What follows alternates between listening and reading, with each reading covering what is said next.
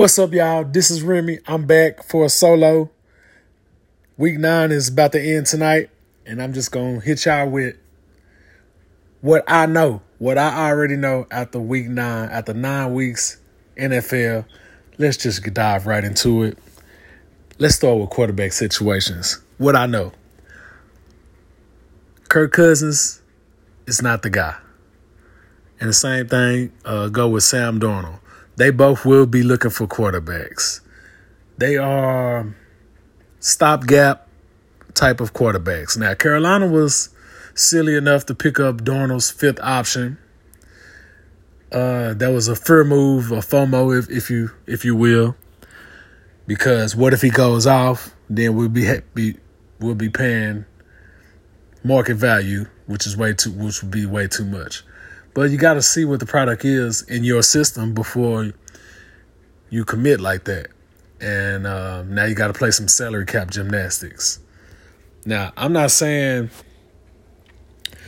Kirk Cousins is any better, but it's like he puts you in the middle. It's like being the 8th seed in the NBA. Like, okay, yeah, we made the playoffs, but we're not a contender.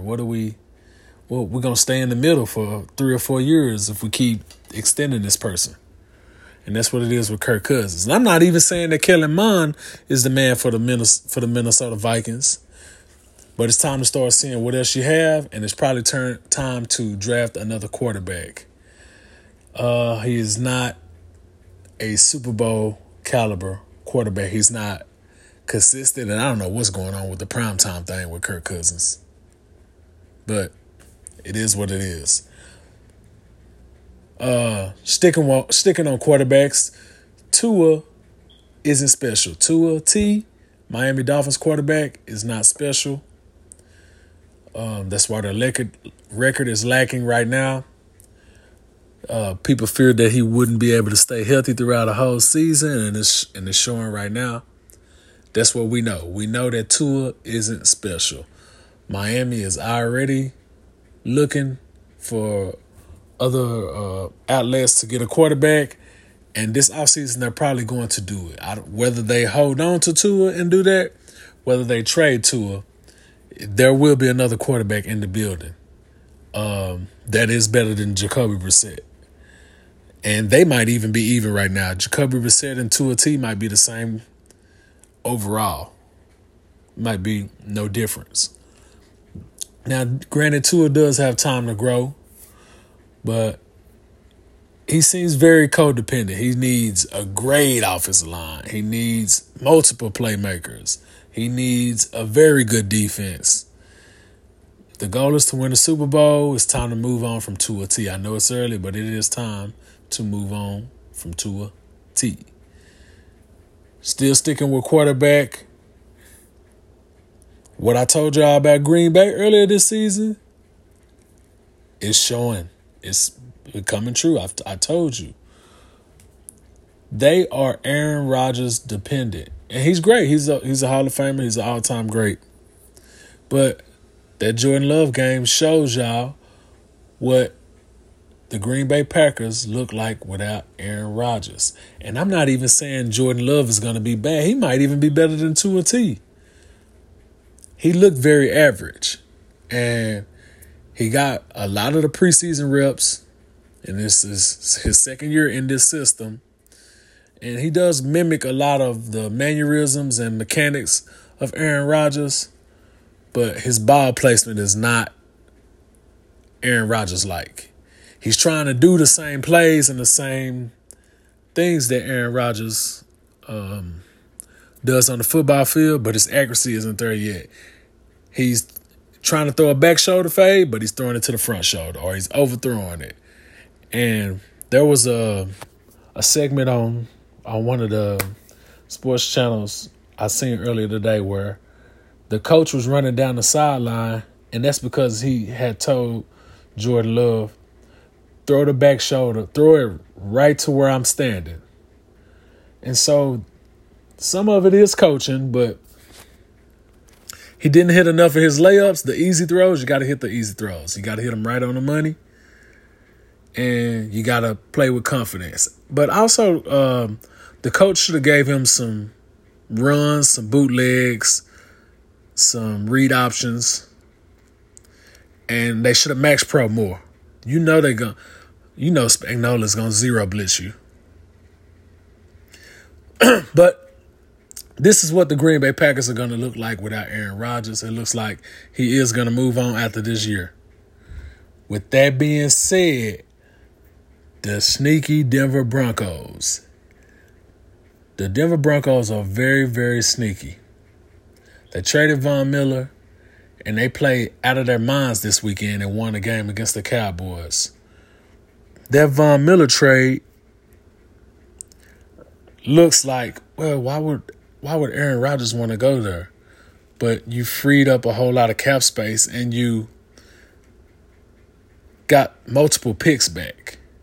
So they're either going to have assets to get their next quarterback, or they got assets to trade for Aaron Rodgers. And also, they got rid of that cap. They got rid of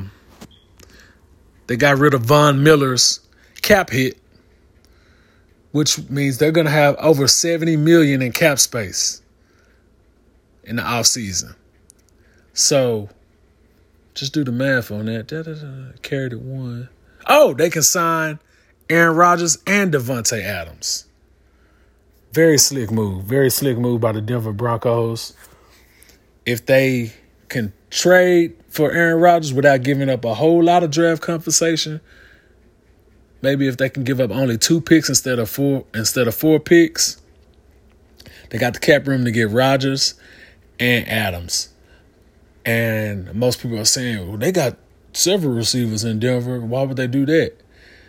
In 2010, when Aaron Rodgers was at his best and they won a Super Bowl, he had multiple targets. That way you couldn't really key on anybody. In 2010, the top 4 receivers for the Packers were Donald Driver, Greg Jennings, James Jones, and Jordy Nelson. And you had to cover all of them. I mean, that's when he was at his best. He's not like Matthew Stafford with a Megatron. That's all I need is a Aaron Rodgers is most dangerous when he can spread it around and you don't know where the ball is going. So I'm thinking that's what Denver was thinking. Let's get this cap space. Let's get some picks. Let's try to get Rodgers and Davante Adams. Patrick Surtain will be in his second year next year. And we can draft defense, draft offensive line, and try to make one more Super Bowl run. So let's stick in that division and let's talk Kansas City. What is Kansas City problem? Kansas City problem is teams are saying, you know what? We're not going to give up no explosive plays. We're not going to do it. We're not going to let you have any. You're going to have to march down the field. Kansas City is not only are they not running the ball, but they are not executing their own schedule stuff. They're rushing. Now, the teams that have the capability, they stunt and get pressure on Mahomes that way, but they still playing the too deep shell. Mahomes is throwing rocket balls on their regular unscheduled plays. You got to groove it in there. If you drilling it and you throwing it late across the middle, yeah, the receivers are gonna drop it. Now everybody start pressing. And you're impatient. You got to learn how to march the ball. And you got to make them pay for having them 2 deep safeties in the run game. And also, you got to go back to some of your play. I'm not seeing none of the Westbrook plays that Andy Reid was drawing up when he was with the Eagles. You got to go back to some of them staples. I haven't seen a Travis Kelce screen all season. I mean, they got like 4 or 5 different screens that they can throw to Travis Kelce. You got to go back to that. You got to go back to having your 4 receivers on one side and then another receiver or a tight end on the other side, and throw that quick slant to what on the quad side with the other 3 receivers just really blocking. You got to go back to plays like that. You got to throw some more of them swing screens, whether it's throwing it to Hardman or Tyreek Hill. Throw two of them in one drive. You got to get back to the basics, man. You got to throw that little flat route. You got to do some switch releases. You got to start taking the profit. You got to hit the short dump offs and not drilling it and throwing it late. You got to throw a catchable ball and get some yak. You're trying to go over the top all the time, and teams has figured that out and just said, you're not going to do that. So that's Kansas City problems.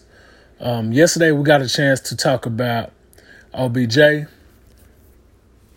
had some technical issues with putting it out there to the public. I'm not sure what's going on with Anchor with that. We'll figure it out. But Chris and Fat think that they want to see him go to Green Bay. And a part of me, I guess I'm going to say the Rams is where I want to see him go. But eventually I think he's going to get claimed on waivers by the Seattle Seahawks. I just think they're in desperation mode. I'm hearing too many rumors. And Pete Carroll is probably on the hot seat over there. And they want to keep Russ. And Russ has reportedly said that he wants OBJ. So that looks like a good fit. Even if it's just for the rest of this season. Odell Beckham Jr. to the Seahawks. And they could go on a run. I just think that will help them on third downs. Like they're getting into too many third and longs and third down situations, and this is just gonna give them some creativity and just make them a threat. And it's also gonna help their run game, because you're either gonna play too deep, keep the safeties back, and we're gonna run the ball, or if you got that safety up, Beckham can still beat one-on-one coverage, especially with a quarterback he can trust that can read defenses quickly, pre-snap. And I think that's the best fit for Odell Beckham. As I said yesterday, the part that you guys didn't get a chance to listen to, I believe that Odell Beckham Jr. Pro Bowl days are over, but he still has, let's say they got 17 games now. Let's say he play a full 17 without getting hurt. He can still barely get you 1,000 yards. But we shall see. And last thing that I know for a fact, the Arizona Cardinals GM is GM of the year. Bunch of small pickups, but they're working. They filled in the correct gaps, and they honestly shouldn't even have one loss. They should still be undefeated. It was a miscommunication thing between Kyler Murray and A.J. Green. And they even won the game yesterday without Kyler Murray. They're just pushing all the right buttons. And those offseason moves include A.J. Green. They traded for Rodney Hudson. They signed James Conner. They picked up J.J. Watt. And although he wasn't leading them in sacks, but he helped their run game, and he was a threat over there. And he's injured now, but if they make a deep playoff run, I could see J.J. Watt coming back for a playoff game and trying to tough it out. And it makes J.J. Watt look like a genius, because everybody was like, well, why did he go to Arizona? Well, maybe that's why. His connection with Hopkins, and maybe Hopkins told him this team is ready, man. You should take a pay cut and come this way if you're picking a team. But that's my thoughts on the whole NFL, what I know so far after week 9. You guys tell me what you think. I am Remy. This is TIA. Aloha.